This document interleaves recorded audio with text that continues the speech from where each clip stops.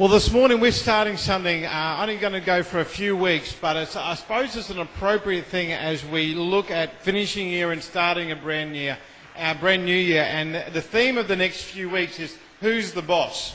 And there was a TV show, I think it was back in the 80s. I'm aware of it, but I don't remember too much of it. So some of you who are either, maybe I just wasn't interested at the time, or maybe some of you are older than me. That's all I'm saying. So, but it was basically a show where a single dad was a retired or injured baseball player, and he took up a job with a wealthy single mother whose mum was living with her. And so basically this dad sort of went in and he took on this housekeeping role, which is sort of, it was meant to be as a sporting star, and all of a sudden he's cleaning houses. But the concept of the show is like, who's the boss? Who's in charge in this home?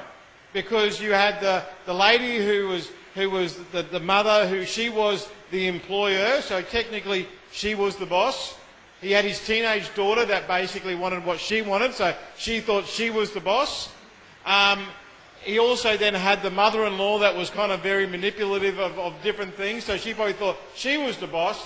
And then he was left in a situation saying, well, hey, I'm the man, I'm the sporting star, I want to be the boss as well. So there's this question asked of this show, who's the boss? Who's the one that is really in charge? And so basically, that's the question I want to ask us over the next few weeks, is who's in charge? Who's in charge, and what does that mean when we get the wrong person in charge in our life? And so what I'm going to use to have a look at this over the next 3 weeks is have a brief look at some of the kings, 3 kings that were kings in Israel and Judah. And because when you're a king, you are large and in charge, aren't you? Like, I'm the boss when you're the king. If you are getting everything questioned when you're the king, you're going to get in trouble a little bit, because you're not going to be king for too long. And the thing is, even though some of us wouldn't like to say this, but I think some of us like, you know what? I'm the king. I'm the king. I'm in control in my life. I'm the one who is wanting to make all the decisions. I'm the one who wants to be in charge. I want to be able to do what I want to do. And so some of you go, well, you know what? I want to be a little bit more in charge in my workplace.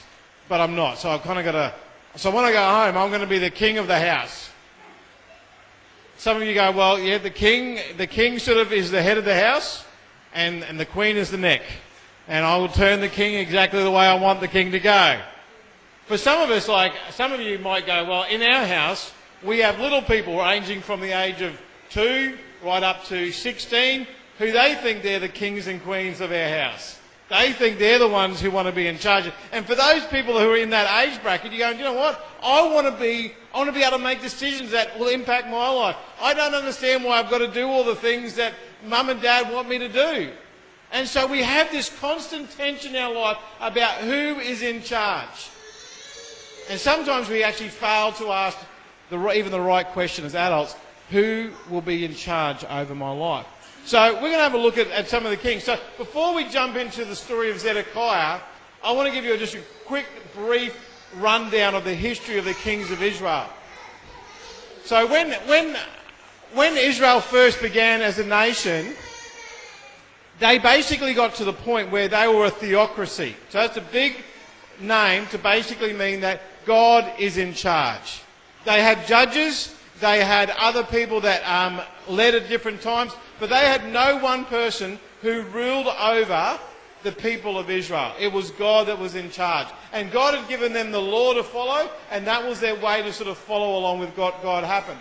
However, and so when we find out about the history of the kings, what we find out is that we start looking in the books of 1st and 2nd Samuel, books of 1st and 2nd Kings, and then we get our lens flipped a little bit, and we jump into the books of 1st and 2nd Chronicles. And 1st and 2nd Chronicles talks about the kings of Israel and that history from a different lens. So you can actually read similar stories, but they might sound a little bit different because they're from a different perspective. And then on top of that, the prophets that seem to be saying similar things over and over again, the prophets, or most of the prophets, existed during the time of the kings. So today we'll briefly talk about Jeremiah, who was during the time of Zedekiah and some of the other kings. You had Isaiah, that was during the time of the kings. And so some of these, even Ezekiel was actually in exile when Jerusalem fell. So he was a contemporary of these. And so the prophets also were a part of this history. So we actually have a really good way of looking at the kings of Israel. So if you love history, I love reading through this because you find some really unique things in this time. So, but in our Bibles, basically, we see this transition from a theocracy, as the start of the book of Samuel and before, to a monarchy. Now, who knows who the first king of Israel was? Saul? Yep, Saul. So basically, this is what the people did. God was looking after them, God was protecting him, God was providing for them. And they weren't content. They looked around and went, we want to be like all the other nations. And the other nations seem to be really good because they've got a king. And we want a king. We want someone who will rule over us. And God, through Samuel, said, you don't want that. Because when you have a king, all of a sudden, your king will take your money to pay for taxes. The king will take your money to pay for buildings and other things. The king will take your sons to be in his army. The king will rule over you. And the foolishness of the people said, but we want to be like other nations. We want to be like them. And so God allowed Israel to go down this pathway. It was not what he wanted for them. He allowed them to go down this pathway. And so basically they looked around and said, if we were to pick the ideal Disney king, the guy that was this tall, muscles out here everywhere, when his muscles on his muscles, and they found that king, and they found Saul. They went, oh, this is the king. He will be the right one for us. However, he was not a man of great character. And so even though Saul had some mighty victories and was able to establish Israel, he eventually got to the point where he was leading Israel astray. And so God said, well, your kingdom line will not continue, which was normally the way things happen. So it was basically your son would become king and their son, as long as you had enough strength to keep it. And we see that later on through the history of Israel. So after Saul, we see probably the most famous king, which was David. David actually was first made king of Judah and then king over all of Israel, and he reigned for 40 years. He had a very long and extensive reign. He was called a man after God's own heart. But even David basically got to the point, because he was king, he wanted what he wanted. He wanted things for himself. And we see his major failings. Like one of his was his relationships. He had triple figures wives, triple figures concubines, and even still, I'm going to take that man's wife. And we see that incident with Uriah and how he killed him basically because he had an affair with his wife. We see that David, even though he was a man after God's own heart, he acted like a king and took what he wanted.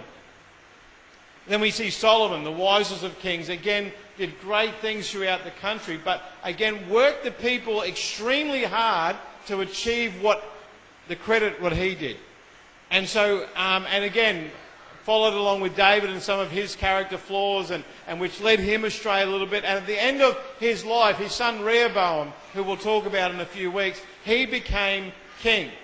And Rehoboam had this choice right at the start, and we won't go into this too much, but because of his choice, the people split. And we actually see at this point in time, the 10 northern tribes got called Israel, and the 2 southern tribes of Judah and Benjamin got called Judah. So Benjamin kind of just disappeared. He was the little brother and little cousin, disappeared into the mix. And so the Israelite nation was split. And so for the next 300 years, you actually see kings come and go throughout Israel and Judah.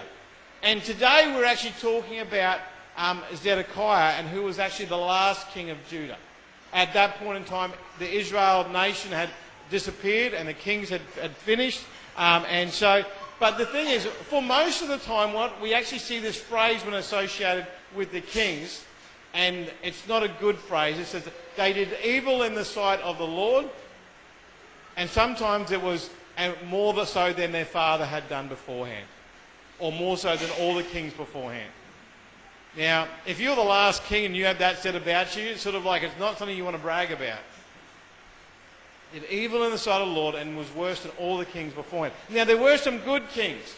And there were some average kings along the way. You read through and there's some different phrases you pick up. You'll see kings who go, oh, they did what, they followed in the footsteps of their father David. And actually, then you'll see one, but they did not remove the sacred places that people worshipped idols at. Or you see some that actually went the whole hog and went, we are going to take down everything that defiles our following after God. They were kings who understood what it was to walk in the way of the law. And so when we have an idea of a king, these are the things that we get to the point, is that a king says, I want to do what I want to do. I have not met anyone of royalty at all. I've seen a few princesses around, probably even my house at times, but other than that, I've not met royalty. But the thing is, I can imagine if I walked into Buckingham Palace and I said something that the king or queen didn't like, it wouldn't go well for me. Even if I was following the law, I can see it not going well for me. And I can see them sort of starting up convicts again just to send me back to Australia. Let's get rid of this guy, put him back in prison. But the thing is, and maybe some of you see this in your house, some of the kids don't answer this question, I don't want you to embarrass your parents. But sometimes as parents, we sort of act as with that authoritarian rule at home. We sort of say, this is the house rule, this is what's happening. But then sometimes we'll go and break that same rule. Okay, guys, you can't have chocolate for breakfast, but I'm going to have chocolate for breakfast because I really need it. Oh, you can't do this, but I'm going to break that rule. Why? Because I'm the king. I am the queen. I'm the one that is in charge. I am the boss. And you may actually have employers who do this, who go, this is our procedures and policies, this is how we do things, except when I'm doing it and I do it my way and I don't care about the rules. And so all of a sudden, we get into a situation where the king, the one who is the boss, can do what they want to do. They not only make the law, but they can break the law. And that becomes a problem because all of a sudden we live in a way where, okay, let's be honest, some of us want to be the king in our lives, and so we want to make the laws. This is how things should go. This is how everyone should treat me, but I don't have to treat everyone the same way because I am the king. I can make and break the law as I see. And the thing is, we get to the point because we are large and in charge, we are the boss of our lives, I will manage the consequences. When I make a decision, I'll be able to handle whatever the repercussions are. I'll be able to fix that. But this is the thing you need to realise. When we don't listen to God's way, there will be pain. There will be pain. And there are some natural things. For some of you, I remember years ago, I was playing basketball and I got hit when I was taking a shot and my body landed on my shin. And my body went in a direction that it shouldn't have gone in. And the natural consequence for that was pain. I landed on my shin. Instead of my foot landing on my feet and standing up, landed on my shin, and it basically folded my leg sort of too far. It shouldn't have gone the way it did. And so the natural response was tears in my eyes because it hurt. And the next day, I couldn't even walk 10 metres down to the toilet. It'd swollen up so big. Because when we break, I suppose, what is intended, there will be pain. See, God's way and God's nation of Israel wasn't meant to be like other kingdoms. So when the people said, I want to be like the other nations, God was saying, no, but I don't want you to be like other nations. I have a better plan for you. I have a different way for you. And the people still actually flirted with the idea to the point that they weren't flirting anymore. They were just living in disobedience to God. God was actually saying to all of Israel and to all the kings that you need to be a king under authority. That doesn't make sense, does it? To be a king under authority, to be a king under someone else's rule, to be a king that we're not in charge. Who's the boss? I'm the boss. I'm the one who wants to be in control. I don't give up that control for anyone. And what we need to understand that there is a relationship between rebellion and pain. There is a relationship between rebellion and pain. Now, this is true for us. Like we need to understand that this is a true concept. Like, if we live in rebellion and eat chocolate and fast food every day, there will be long-term consequences that will bring pain. If we, for example, go, you know what? I don't want my kids to face the consequences of what they're doing right now. So I'm going to leave that for later on. And so all of a sudden, the pain will come at times when all of a sudden you get a phone call from the teacher or from the principal, or maybe we let the kids go on for a long time. We don't want to inflict any sort of pain on our kids for the purpose of bringing them to, I suppose, guiding them out of rebellion. All of a sudden, the pain comes when there's those flashing blue lights behind you in the car. Going, well, if you live in rebellion, there will be pain. Like, if you break the law, there will be consequence. And so, basically, and today we're going to look at that idea through Zedekiah, who was to be the last king of Judah. The last king of Judah. Now, I've even done this morning already, but for some parents, anyone who do the 3 count for their kids? 1, 2, 3. Well, the thing is, Zedekiah was the last king. And he'd got to the point they had ignored the warnings of God, and God doesn't count to 3. God doesn't count to 3 with it at the time. Sometimes he just gets to the point, he says, this is what's going to happen. It is too late. He is patient, but God warns us, but he doesn't get to that point where, because I do the 1, 2, okay, Caleb, I'm counting, 1, 2, okay, I'm almost at 3. I kind of, that 3 doesn't come as quick as it probably needs to at times, because, okay, well, the outcome of the outcome of the rebellion will be pain, okay? And so sometimes I go, well, I don't want to inflict pain, I just want him to stop the rebellion. For some of us, we need to get to 3, 4, 5 before we even start to listen to God. So here's basically Zedekiah, the last king. And how did Zedekiah become king? Well, in about 597 BC, Nebuchadnezzar had already made Judah what they call a vassal state. And what that means is that basically Judah, so Israel doesn't exist at this point in time. They've already been conquered. They've already been spread out by the Assyrians. Babylon is now in power across the known world, and they've already been conquered. And so basically, Judah needs to pay taxes. They need to provide men for their army. And they basically need a promise that they won't fight. I will not fight you anymore. We've actually said, yes, you're the boss. So Jehoiakim, who was the king before Zedekiah, said, we don't want to do that.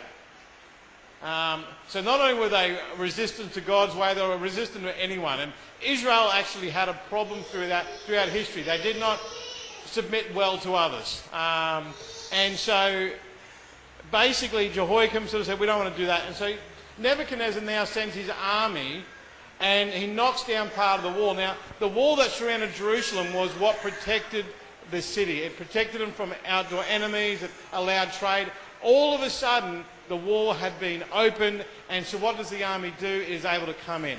And so this is what happens. They raided the temple, taking everything of value. Now, this temple was set aside with valuable objects. Some of them had already been taken by other kings previously, but they took everything of value.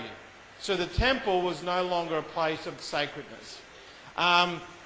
They took all the people from the ruling class. So say you were a successful businessman, you earned $150,000, $200,000 a year, everyone in that bracket got taken away. Everyone. So that when you read the stories like Daniel and all his friends, they fell into that category. They were sons of wealthy people. But then they came down to the middle class and they went, we'll take half of them. We'll take them with us as well. And so that's where you probably find people like Ezekiel were actually part of that group. Then on top of that, the Judean army was taken away and they were to be incorporated into the Babylonian army. And then this is what happened. Jehoiakim, the king at that time, was taken away in chains. I was king and now I am a prisoner. Great imagery. And then Nebuchadnezzar, because Nebuchadnezzar was a collector of kings. He basically conquered them, captured them, and then every now and again he'd bring them out and put them on display for other people, saying, look at what I've done. Look at who people I've conquered. So wives, if you're complaining about what your husbands collect, Be glad he doesn't collect kings, because it's a lot harder to do. You've got to conquer the world to do that. And all of a sudden, in this, Zedekiah was put on the throne of Judah by Nebuchadnezzar. He was like, you will be king now. Plop, you're there.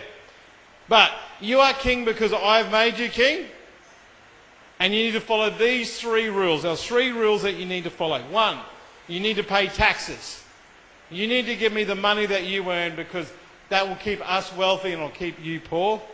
That you need to promise you won't build an army, because if you build an army, that means you can try and take on us, which won't do well for you, but I don't want you to even try it. And you won't rebuild your walls, because if your walls are open, that means you are vulnerable to whoever who may come, and you'll need to rely on us to protect you. And I want you to be vulnerable, I want you to be poor, and I want you to be submissive to us. Because Nebuchadnezzar was saying, I am the king. I am it. You will follow me. And so Nebuchadnezzar and his army goes home. And at this time, Zedekiah is visited by Jeremiah the prophet with this message. Zedekiah, he said, what is happening now is because you and this nation is being punished. The nation is being punished because of what all the previous kings have been doing. No temple worship is happening, but you've been sacrificing and worshipping idols instead. So Jeremiah said, here is what you need to do. Here is some advice that will put you on the right track. Accept the fact that you are being disciplined. You are in time out by God. Accept that fact. If you accept that fact, this process will go quicker. And then secondly, Jeremiah basically said to Zedekiah, you need to bring the people back to God. He said, don't try and overcome Nebuchadnezzar. Don't be the boss, large and in charge. Repent and lead the people to repentance. And God will restore the nation when God is ready. Now, when you've just got your backside walloped by a foreign army, and Jeremiah, the prophet of God, says, hey, this is what you need to do. Here is a way out of this. It may take a long time to do it, but this is the way out of it. A wise man might listen. But this is the problem. When we think we are the boss, when we think we are the king, sometimes we only listen to the inner voice in our head that's not so wise. And Zedekiah did exactly that. He said, I'm the king, I'm the boss. And so this is what actually did happen. We go to 2 Chronicles 36:11. Okay, Zedekiah was 21 years old when he became king, and he reigned in Jerusalem 11 years. Now, the fact that he was 21 years old probably was part of the problem. Some of us, when we're 21, we don't make good choices. Some of us, when we're 41, don't make good choices. And everyone after that, maybe some of us are at that point, we don't make good choices. But at 21 especially so. And Zedekiah, maybe he surrounded himself with people that advised him really poorly, but he didn't listen to what Jeremiah wanted. There was an opportunity for a fresh start. But Zedekiah said, I want to be the boss. I am the boss. I can do what I want, and I'm not accountable to anyone. Has anyone ever sort of felt that kind of attitude raising up in their life? I want to do what I want, and I'm not accountable to anyone. Maybe that's just me. At this point, Zedekiah made a really bad decision. A really bad decision. He actually went and did something that made things even worse. See, what we need to understand, like Zedekiah, when we are in a state of rebellion, when we're actually saying, I want to do what I want, we actually have the tendency to make decisions that can be categorized as bad, but actually make the situation even worse. We can actually make things worse. In trying to make things better, we make things worse. We make really bad decisions. Maybe we buy stuff we don't need that impacts us greatly. I really want that. I remember years ago, I can't remember how much it was, but it was this great sort of surround sound stereo, and I wanted it now. But to do that, I had to get finance. And because the desire to want it now overrode any logical part in my brain, I went ahead with it.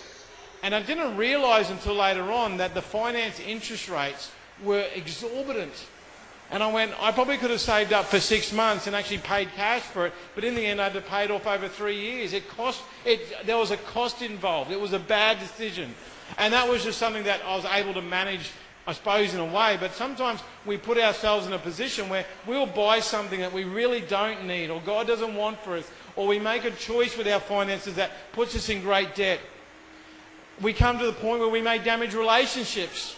We will do something that maybe we feel like doing that damages another relationship, or we actually do something, we react in anger or something like that that affects a current relationship we have. Maybe we start jobs that God doesn't want us to do, or we quit jobs God does want us to do.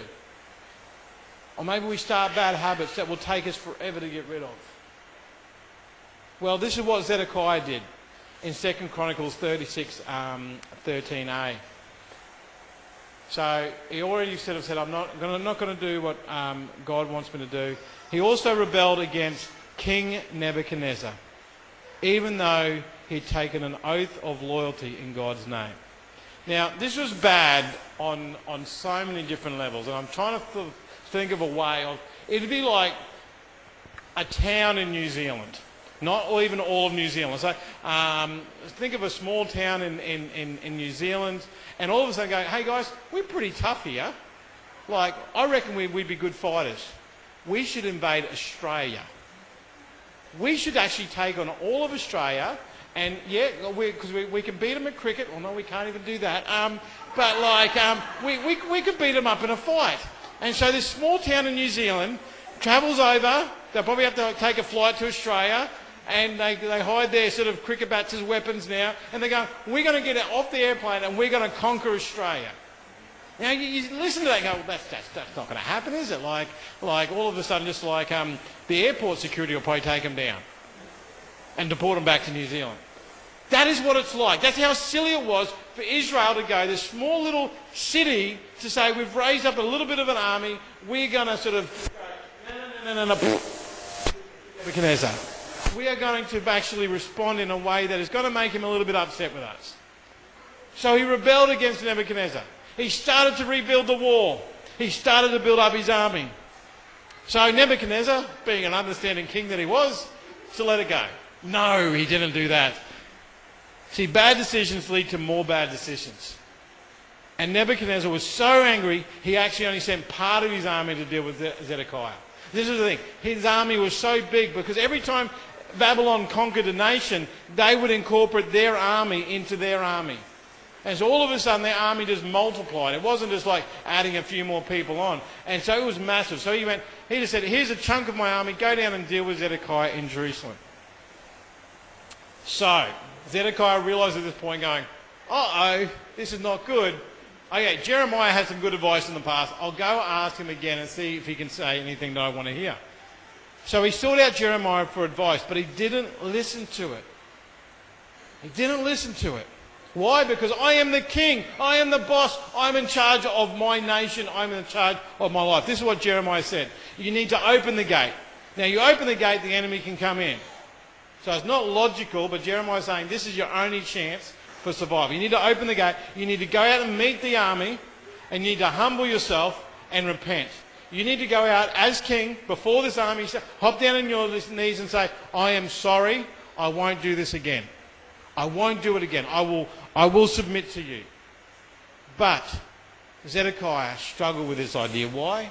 Because he was the boss. He was the king. I'm not going to do that. He said, what else have you got, Jeremiah? What else have you got?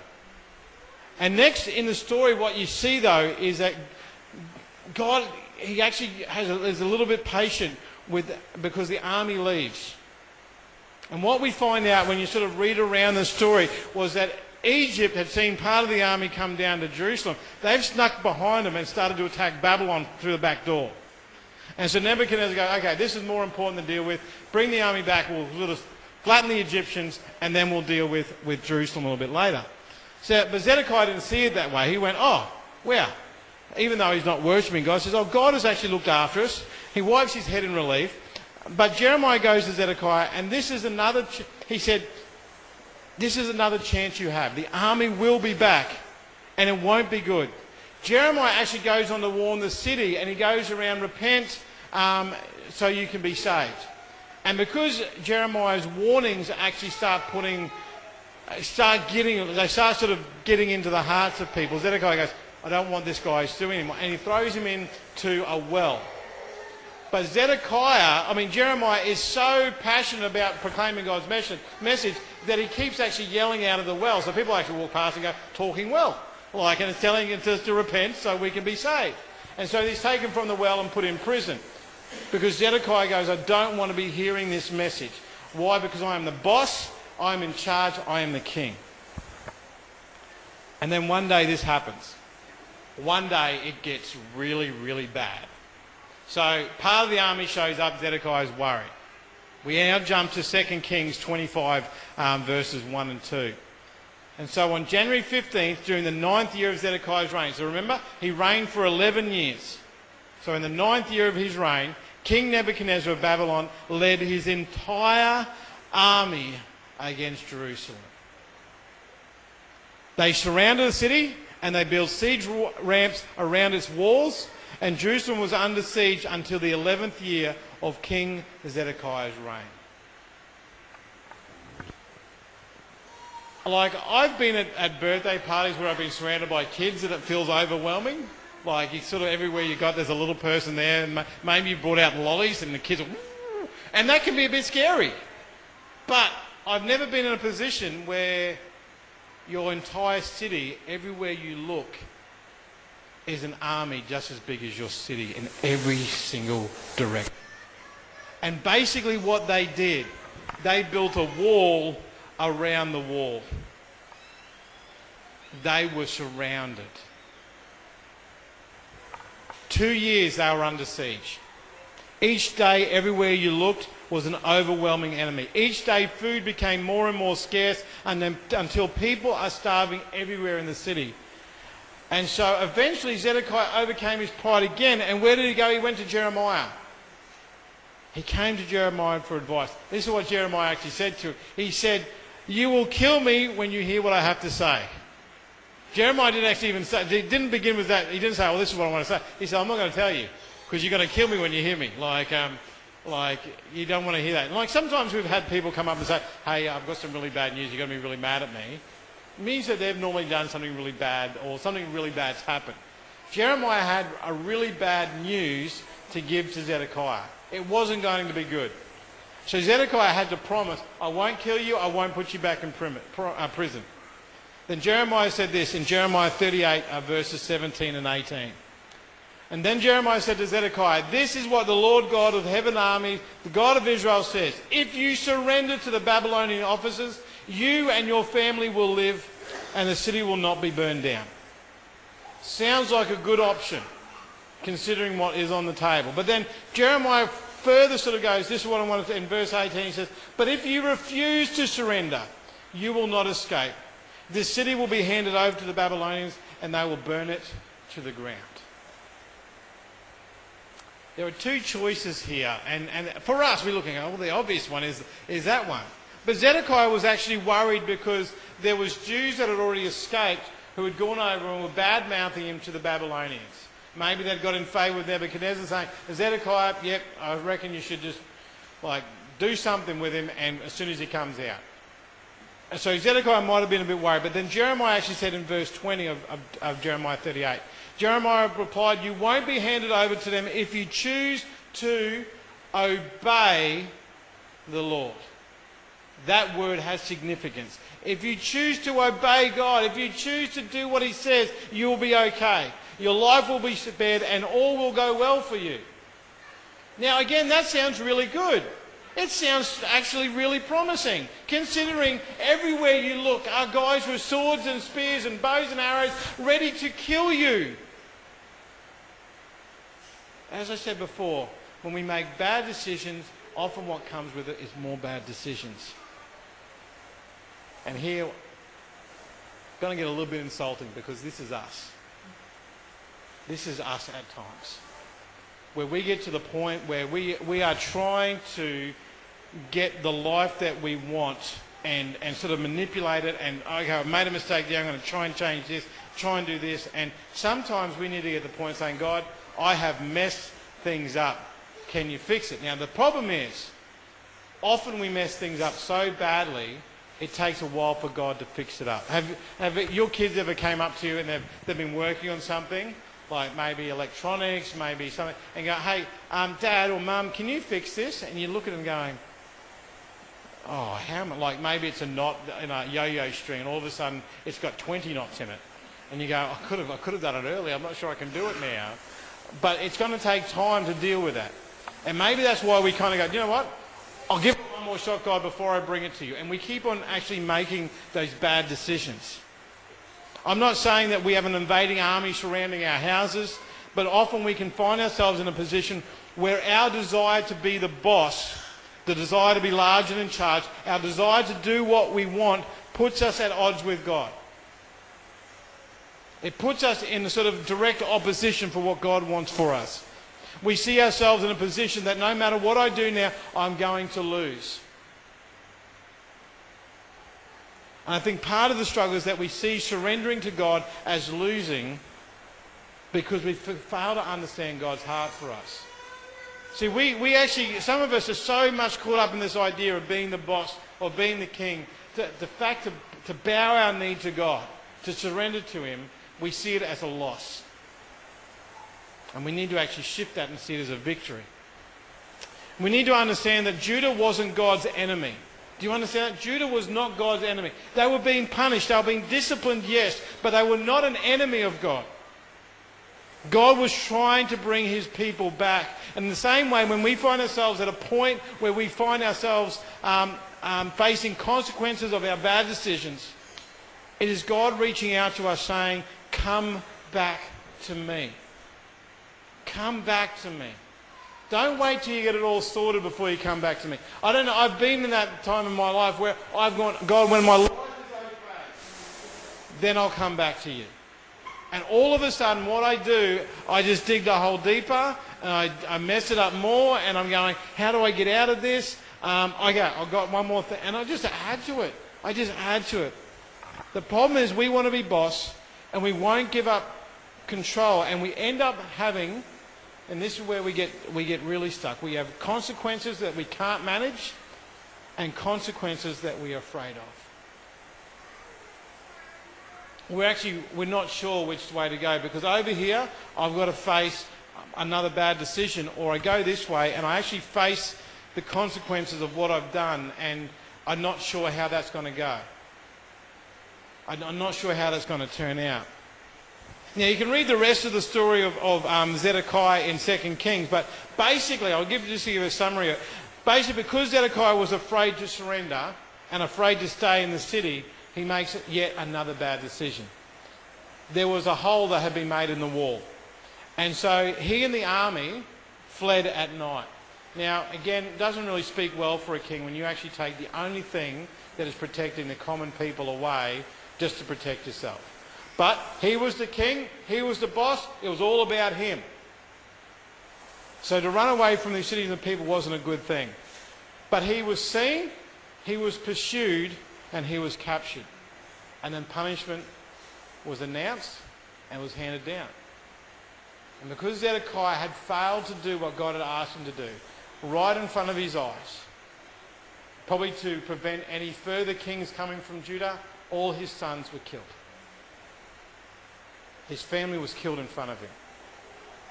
And that was the last thing he ever saw, because then they took his eyes and they bound him in chains and they took him away to Babylon to add him to the king collection in Babylon. For the rest of his life, the images of his children dying were the last thing that were burned into his brain. Why? Because he failed to obey God. He may not have been king anymore. He may have had his kingship taken away, but he would have had his life and his family's life. And he made a decision that impacted not only himself, but them. Zedekiah had missed the point. He had missed the point of what God was trying to do, not only for him, but for the whole nation of Israel. They were being called to repent. Now, when you repent, you actually have to own what you have done wrong. You actually identify, saying, my God, my pride, my theft, my greed, my lust, I'm going to name it all. I'm going to put it before you, God. I'm going to repent and say sorry for all of that. He was calling the nation of Israel, saying, stop worshipping pagan idols. Stop sort of following the ways of other nations and say sorry for it and turn away from it. Come back to God. Come back to God. Why? Because he loves you. And he loves this nation. And this is exactly what God is wanting for us. The same thing he was wanting for Zedekiah. He gave him every opportunity to come back to him, to let God be the king, to let God be the boss. But Zedekiah wanted it for himself. And the problem is, we can miss the point also. We may be facing consequences that are too much for us and that we are afraid of. And in that, God is saying, repent and come back to me. Why? Because I love you. See, again, this is where we miss the point, because we go in, if I just get my life right again, I'll be able to sort of be in favour with God. God will actually look at me and go, yep, he's one of my favourites. Not like that guy over there. You can look around and sort of point it wherever you want to there. But not like that guy. I'm one of God's favourites because I got my life sorted. The problem is we don't get our lives sorted. We just get to the point where actually, oh, yep, that's falling apart. Oh no, I made another mistake. Oh, yep, I messed up again.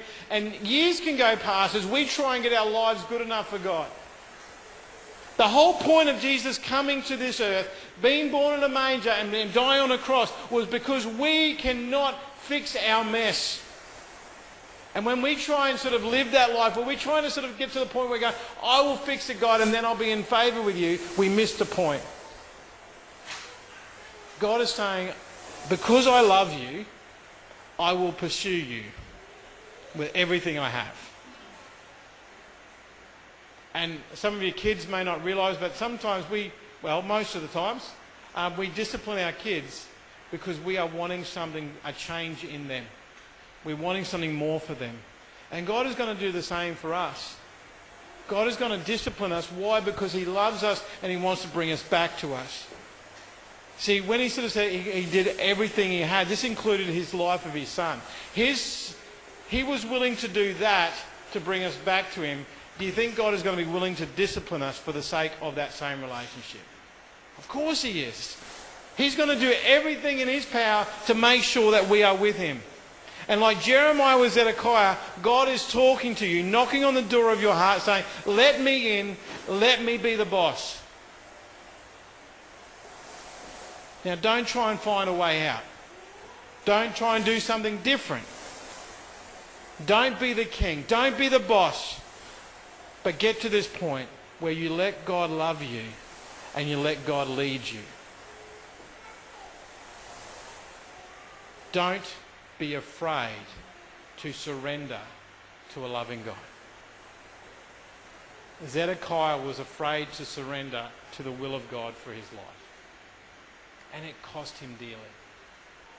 Don't make that same decision. And again, we might not be making decisions like Zedekiah, but we make decisions that don't line up with God's will. You know it. I can be talking about this now, and I'm sure God's Spirit will speak to you saying, this is not right between you and me. Surrender that. Oh, but Keith, I don't want to sort of talk about that with God. I'm a bit ashamed by it. Okay, surrender it because God loves you. Okay? God is not waiting there with like a big cricket bat to smack you around the head saying you should have done better. God is waiting to actually say, I know you should be ashamed of that, but I love you anyway. I forgive you. Come back to me. Come back to the life I want for you. Don't resist that idea. Don't be afraid to surrender to a loving God. Lord, as we come to you today, like we look ahead to a new year, and I don't know about everyone else, but I suppose we all have different dreams and goals and plans for the year ahead. But Lord, I pray that we come to a point where we are willing to let you be the boss. You be the king. You will be the one that we let into our hearts and we will surrender to. We'll surrender over the things that we are caught up in sin. We'll surrender our dreams, our plans. We'll surrender our wants into your hands and let you guide us. I pray that we are patient with your plans, that we will rest in your strength and your grace, and that we will not get ahead of you. I pray that we will not be afraid to surrender to the arms of the loving God. I pray this next year will be a year where you are the boss. You are the king. And those around us will know it as well. We pray this in your name. Amen.